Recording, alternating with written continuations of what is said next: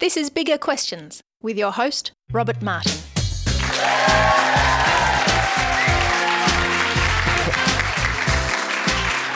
Welcome to Bigger Questions, recorded live in the city of Melbourne. Today's show comes from Darebin Presbyterian Church in Melbourne's inner north. Today's big question, where can I find peace? We're asking this question today to Grace Bennett. Grace grew up in Melbourne and works at a local primary school in Melbourne's inner north. She enjoys the outdoors and is unsure about public speaking. And she joins me now for Bigger Questions. Please welcome Grace Bennett.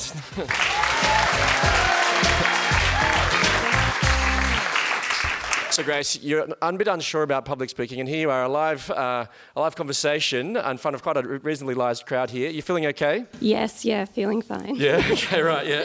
Well, to kick off Bigger Questions, we like to ask a couple of smaller questions. We do try to have a bit of fun on the show.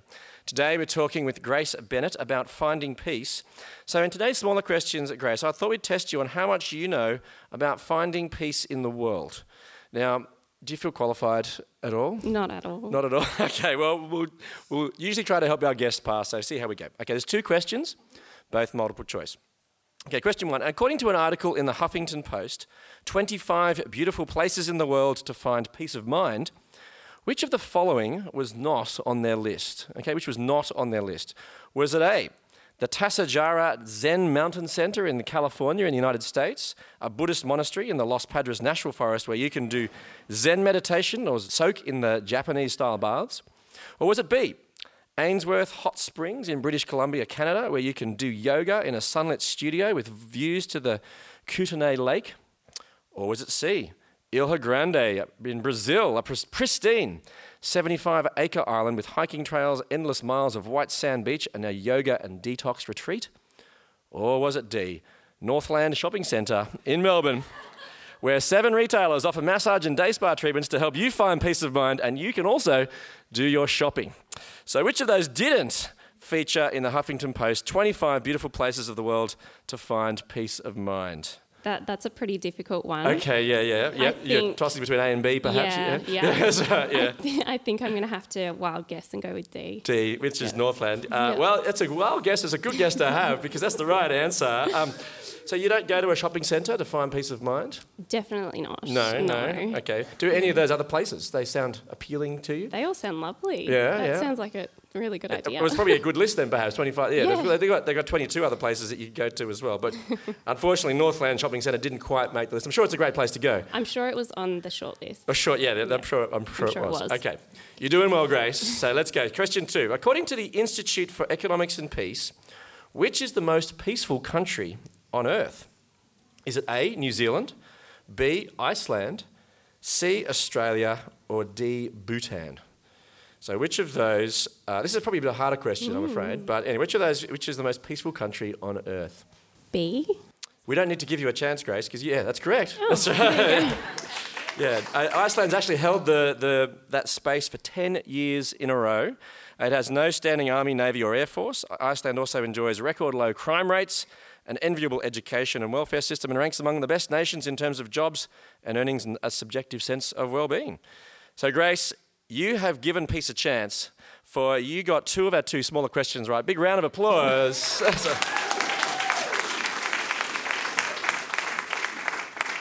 So Grace, finding peace was a key part of your story. So why don't you share your story now? Why not start at the beginning? What was life like for you growing up?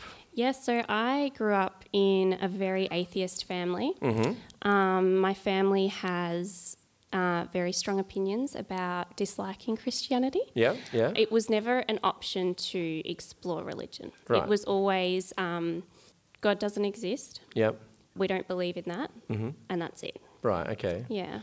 Yeah, and so obviously you didn't explore anything in particular. No, I didn't. So, like any child, just sort of went along with what my parents were saying. Is there any particular reasons why that you shouldn't explore, or this was not a worthwhile option to explore? My family believes that religion can be quite dangerous. And I suppose there's some degree of truth to that as well. Yeah, absolutely. And so I think that they hold on to examples where religion has been quite destructive. Yeah. And that's what they've formed their opinion on. Yeah. So did you have any religious kind of connections or education or anything growing up? No, the one semester in high school where we were to study religion, I was actually travelling with my family, so I wasn't in school for that semester. Oh, okay, right, yeah. That was my only opportunity to have a formal religious education. Right, and you missed it. And I missed it completely. Okay. So where were you? You were at a beach somewhere? No, I was in Europe. Oh, okay, right, sure, yeah. Did you visit any churches or anything in Europe? I did. We went to so many churches, which I was very surprised by, but my mum loved the buildings. Right, Yeah, okay. she thought they were beautiful. Yes, yeah, but you didn't listen to anything that was said there or anything like that? No. Yeah. So, but did you ever think about God or some of the bigger questions of life, perhaps? I did. I remember as a young child asking why we didn't believe in God. Right, you actually asked your parents that question? Yeah, I did. What was the response? All the things about destruction and oppression and, all of those things. And then I remember in primary school, I actually became quite interested in God for a little while. Mm-hmm. I'm not sure, obviously didn't do too much with that at the time. Right, yeah. But I was certainly always interested, and I think because it was such a taboo topic in my family, and there's not many of those, I was always quite curious. Yeah, because your family did allow exploration of, like, they asked big questions and happy to be curious about life, so to speak. Absolutely, I was always encouraged to ask questions, and my parents would try their hardest to answer whatever strange things I decided to ask. Right, okay, But this was one that wasn't up for debate. Well, it's sort of been settled in their mind, so to speak, and perhaps in your mind at that time as well. Yeah, absolutely. But then in year 10, something happened which sort of began a quest for you. Yeah. So what happened? So in year 10, I started studying philosophy. Like, I remember in year 10, I'm not sure what sort of high school you went to, but my year 10 English teacher made us play Perfect Match. So I'm not quite sure... So philosophy. So how did you react to studying philosophy? I don't know. Maybe you would have preferred Perfect Match. I'm not sure, but maybe I would have. Yeah. But how did you react to doing philosophy though? Yeah, I found it really difficult. The first lesson, our teacher basically said to us, "Everything that you think you know, you don't know. So you need to get rid of it." And at 16, we just all sort of sat there and went, yeah, okay. Right. She's like, sure. So it was a very difficult subject, and it asked a lot. It asked a lot of us. One of the questions that I got really stuck on was the meaning of life, how to live a good life. So these were some of the questions that you were exploring in philosophy. Yeah. So the meaning of life came up very early on. A couple of years later, the question of purpose and where that fits in came up as well. And those were questions that really stuck with me. Yeah. So what were the options that were given? Do you remember? We spent a lot of time exploring hedonistic lifestyles. So, what do you mean by that? Like finding pleasure? Yeah, so basically just pleasing yourself. Yeah. Being really self-serving. Yeah. Did that appeal to you? Yeah, absolutely. Yeah. It seemed like such an easy way out. The way to live a good life is to just do whatever I want. And by then I was probably 17, 18. That seemed like a really good option. Yeah. And it wasn't. Well, explain. So what you said? So you actually tried living this philosophy in practice, so to speak. I think it was more socially. I just sort of would be quite open. I was at a girls' school, so any drama, I just would be like, oh, don't really care. Like I wasn't a terribly caring person at the time. I wasn't terribly loving towards people, and obviously then didn't find much peace. Oh, okay, right. So in that sense, you were trying to live this philosophy, though, this kind of philosophy of doing whatever pleased you or made you happy or gave you pleasure, so to speak. Yeah.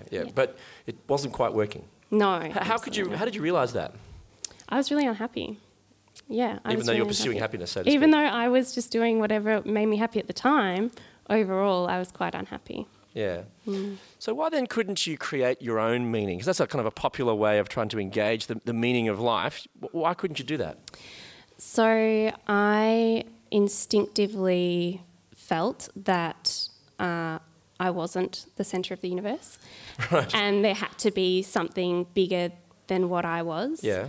And that I didn't know what that was.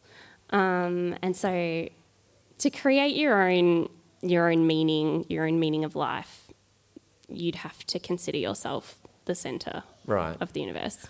and I didn't think that was true. You actually kind of acknowledge that, even as a teenager. Yes. You kind of recognise that. Well, that's kind of somewhat self-aware, I suppose, for a teenager. So what then do you think that you were looking for? I was looking for a way to be happy. Mm-hmm. And I was looking for truth and something that I could rely on as truth. Yeah, yeah. And so you tried pursuing hedonism or pleasure, Yeah. and that wasn't quite working. What did you turn to next? So then I just got really confused. And by then I was in uni. I was studying different theories. What were you studying? So I was doing an arts degree, and you basically get to do whatever you'd like. And so I did a lot of philosophy subjects. Oh, great. Well, so you continue your quest, So so to speak, I from year continued, 10. yeah, Did you and- call your philosophy teacher and tell them that you'd progressed? Well, he's actually a family friend. All right, okay. So I just started studying other theories and still couldn't find anything that made sense Right, okay. to me yeah. that would make me happy. Yeah. So then your spiritual quest sort of took a rather surprising turn, so to speak. So what did you do next?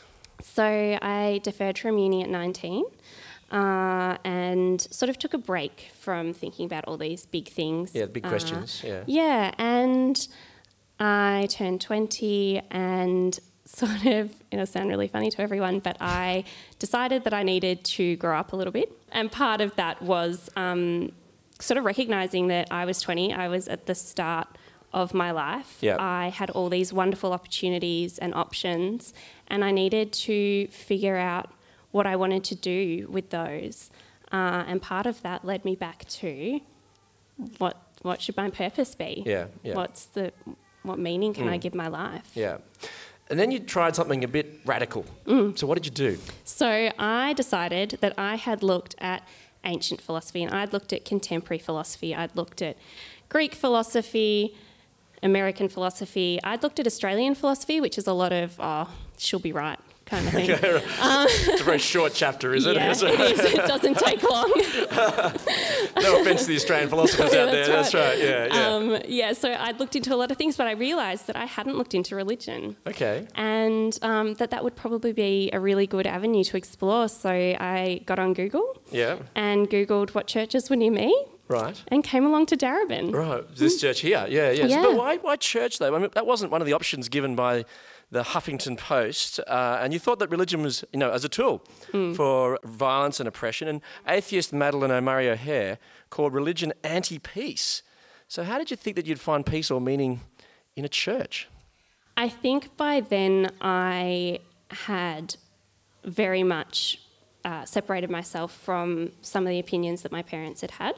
So I was very open to exploring something that I had been told was wrong, and I'd identified that Christianity was something I had formed an opinion on purely through other people's opinions, not Right. through experience, and that it was something that I needed to go So you and never actually experience. sort of worked it out for yourself, so to speak? No, Yeah, absolutely yeah. not. So you Googled, what did you do? What did you Google? You I Googled... Googled Presbyterian churches near me. Right. Well, why Presbyterian? Like, was there a particular reason for Googling Presbyterian? Yeah, the last connection to religion in my family was Presbyterianism. Okay, right. And so you thought, okay, I'm going to go back to that vague route somewhere. Yeah, may as well. Yeah. But what about other places to find peace? Like, as I said, the Huffington Post suggested, mountaintops, meditation, remote islands, long hikes. Did you consider those things as well? Yeah, I find a lot of peace in being out in nature. Yeah. I'm someone who quite likes being alone, so Right. I don't mind going on, overnight hikes by myself. Yeah. But I can't really spend my whole life wandering around the Otway trails. So I needed something more sustainable. What was that first experience like, that first church service? Because you'd never really been to a church service before. So what was that first experience Yes, like? so I had no idea what to expect. Yeah. I was... Well, what were you expecting? I was expecting to be quite judged. Yep. I was prepared to be quite open that I'd never been to church before. Mm-hmm. I was worried that this would be a sticking point for some people. Mm-hmm. I was very worried about being judged. So when I showed up, I was very nervous, Yeah. quite intimidated by the whole idea, and then just sort of walked into this room with all these people who looked really normal, and there was nothing that was concerning. Right, okay. Were you conscious about how you were dressed? Yeah, absolutely. So I thought it was going to be quite formal. Right. I was really worried that I would look underdressed or that would be disrespectful. People would find that disrespectful. It really struck me that people had just they looked like they'd just come along. They hadn't dressed up. They weren't putting on a show. They'd just come along. So the whole thing wasn't quite what you expected. What else did you experience that night? What else surprised you, or what else was your experience? I was very surprised at how friendly everyone was. Right. You expected everyone to be oppressive and judgmental and pushy? Yeah, I thought people were going to be what are you doing here? But no, everyone that I spoke to, and I spoke to quite a few people that night, were very friendly, had huge smiles on their faces, very welcoming. That really took me by surprise. That took you by surprise. Yeah. Well done for taking the plunge into the unknown. Now, when you left church that day and you were travelling home, what were you thinking? I couldn't stop smiling. It was one of those moments where I just I just couldn't stop smiling. So the first time that I came to church, it was the Christmas Eve service. Yep. And the sermon was speaking about how Christmas is wonderful. We get to see family who we probably don't see a lot during the year. And there's the things like we have a huge feast and there's presents and all of that. It's wonderful. But there was a message of focusing on hope at Christmas. And I was really impressed that the focus on a time like Christmas wasn't about materialistic things. It was beyond hedonism, so to speak. Exactly. Yeah. So then you came back to church as well. Well done for coming the first time, but you actually returned. Yeah. And how was that? Yeah, good. I think I was so curious about church that I didn't really think, should I go back, should I not? I just went back. Right. And I was really intrigued to keep learning and to keep listening to everyone. And yeah. And when you kind of continued this, you started reading the Bible. Now, again, what did you expect when you opened that Bible? So I expected that it was going to be very outdated. Yep. It's going to be filled with unrelatable stories and that it was going to be a bit boring. Right, okay. Yeah. So I started by... That's a pretty common expectation, though, I suppose, of people reading the Bible. Yeah, so I had no knowledge of the Bible beforehand. It was just assumptions that I'd made. Yeah. So I started by reading Mark. The Gospel of Mark, yeah. What did you make of that? Well, I was really surprised by how matter-of-fact everything was. It was just, this happened, and then this happened, and then this happened. And I was amazed on my own, not through the style of writing. I didn't feel that it was over the top or... It was just plain, it was so to speak. just, just telling me what happened. So did that surprise you? Absolutely, yeah. What particularly surprised you about reading the Bible? Almost for the first time. Yeah, first time. As a mature 20-year-old. It surprised me that it wasn't using sort of persuasive writing. It wasn't manipulative writing. It wasn't anything like that. It was just, this happened. Yeah. And this is what happened. Yeah. Yeah. You mentioned there about being manipulated or manipulative. Was it harder to retain an open mind throughout your quest, or were you super critical of everything that you experienced? It was really hard to keep an open mind. I spent all of my time in agnostic circles, apart from Sunday afternoon at that point, and later on Wednesday evenings as well. So it was just easier to not think about all the things that I've been learning and what it meant for my life during the week. It was just easier to get lost in my old world again. Yeah. So you were trying to be keeping an open mind though? I was, and that was part of. I think I'm onto something that I should pursue. Yeah. So I'll keep going with it. But at the beginning, it was very hard to do that. So how were your family through this process as you're now coming along to church regularly and joining a small group on Wednesday nights? Yeah. Were they thinking you'd been brainwashed or that you were becoming some sort of religious nut? Yeah. So my mother on several occasions has expressed concern that I've joined a cult. Right. But aside from that, we've sort of agreed in my family not to speak about my faith, which is really hard, and I'm hoping that will change. But that's what they need at the moment. Yeah. So So it was a moment of tension, perhaps, as you were exploring these questions. Absolutely. Yeah. So you're reading the Bible, reading the Gospel of Mark. You met the character of Jesus in the scriptures there. Yeah. What was it about Jesus that attracted you to him? It was the fact that he was meeting these people who he knew that they weren't living holy lives, they weren't living good lives. Yeah. And that he loved them anyway, unconditionally. He showed them such grace and such love. That's what really attracted. That really struck you, and you were reading that. Yeah, absolutely. Yeah. So Jesus was an impressive character to you. Definitely. Yeah. So then, as you began doing this for a couple of months, then you decided to make a decision. Mm-hmm. Was that hard? I think the decision made itself in terms of following Christ. So that wasn't hard. It was more just realising that was what was happening. Mm-hmm. The hard part was getting over myself enough to openly follow Christ in my usual circles. So telling my family and telling my friends. Yeah. Really worried about what they'd think about it. And I sort of just had to think about what was more important. Yeah. Well, how was their reaction? My family was surprised, obviously, but my friends were so supportive. All right, that's really encouraging. Yeah. So then on the Thursday, the 12th of April, earlier this year, you prayed. Yeah.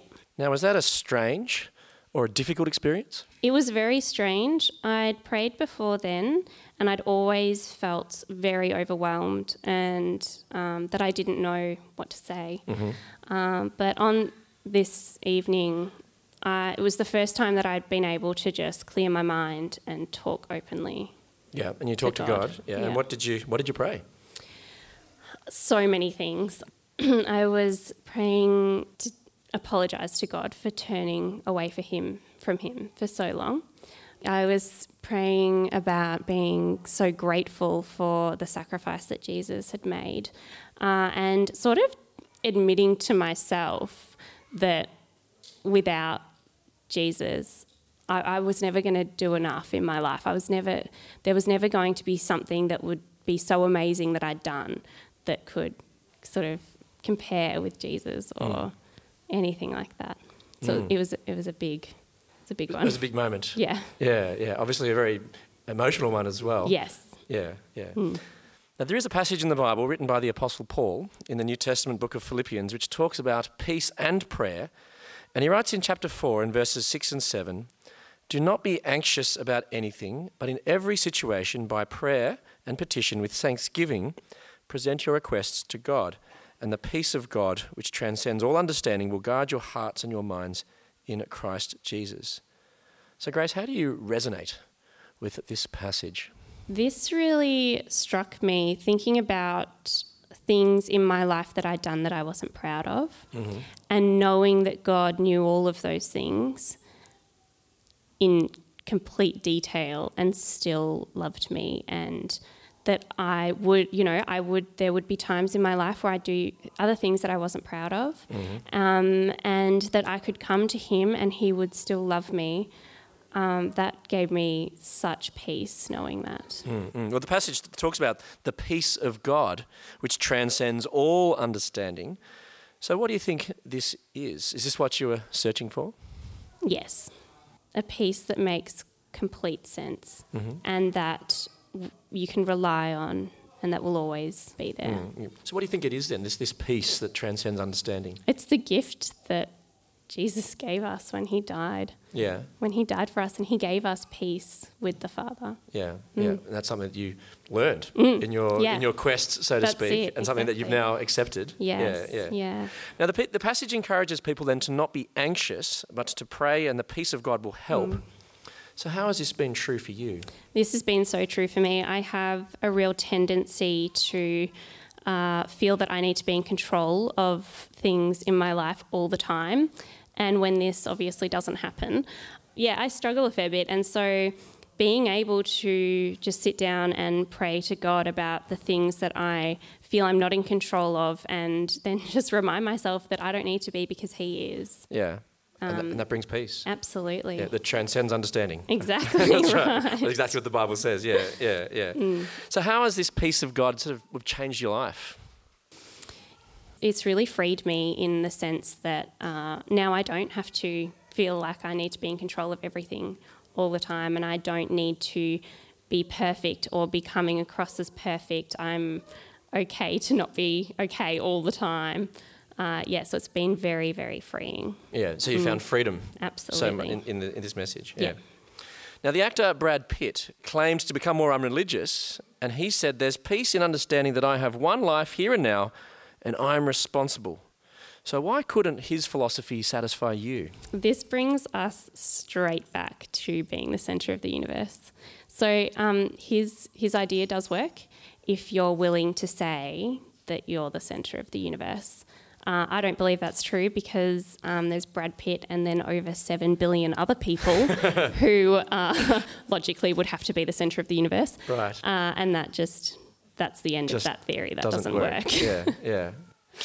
So are you surprised where you are now? Because 12 months ago, you were not even in a church. You hadn't even thought about coming to a church. Yep. Are you surprised where you are now? Yes, absolutely. I'm so surprised. Even when I started coming to church, I was sort of just wanting to see what the church's take on my questions were. I had no intention of sort of sticking around, and here I am. Well, it's great to have you around regularly. So what advice then would you give to any spiritual seeker or someone who's struggling to find peace in their lives? Have an open mind. Try to understand the things that you believe are true through other people's opinions, and try to experience things yourself. Yeah. Maybe even try the Bible. Maybe even try the Bible. And you found that to be a source of peace. So Grace, where can I find peace? You can find peace in God's love for you, in that you can trust that will be forever, and that is because of the sacrifice that Jesus made for you. Yeah, and it's been good for your life. It absolutely has. Yeah. Well, let me leave you with the Bible's answer to the big question, where can I find peace? From Philippians 4, verse 7. Do not be anxious about anything, but in every situation, by prayer and petition with thanksgiving, present your requests to God. And the peace of God, which transcends all understanding, will guard your hearts and your minds in Christ Jesus. I look forward to you joining us next time for Bigger Questions. Please thank our guest today, Grace Bennett.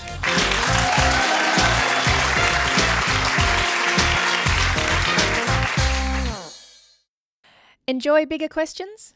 You can help us keep asking them for as little as $1 a podcast. Support the show. Go to patreon.com/biggerquestions.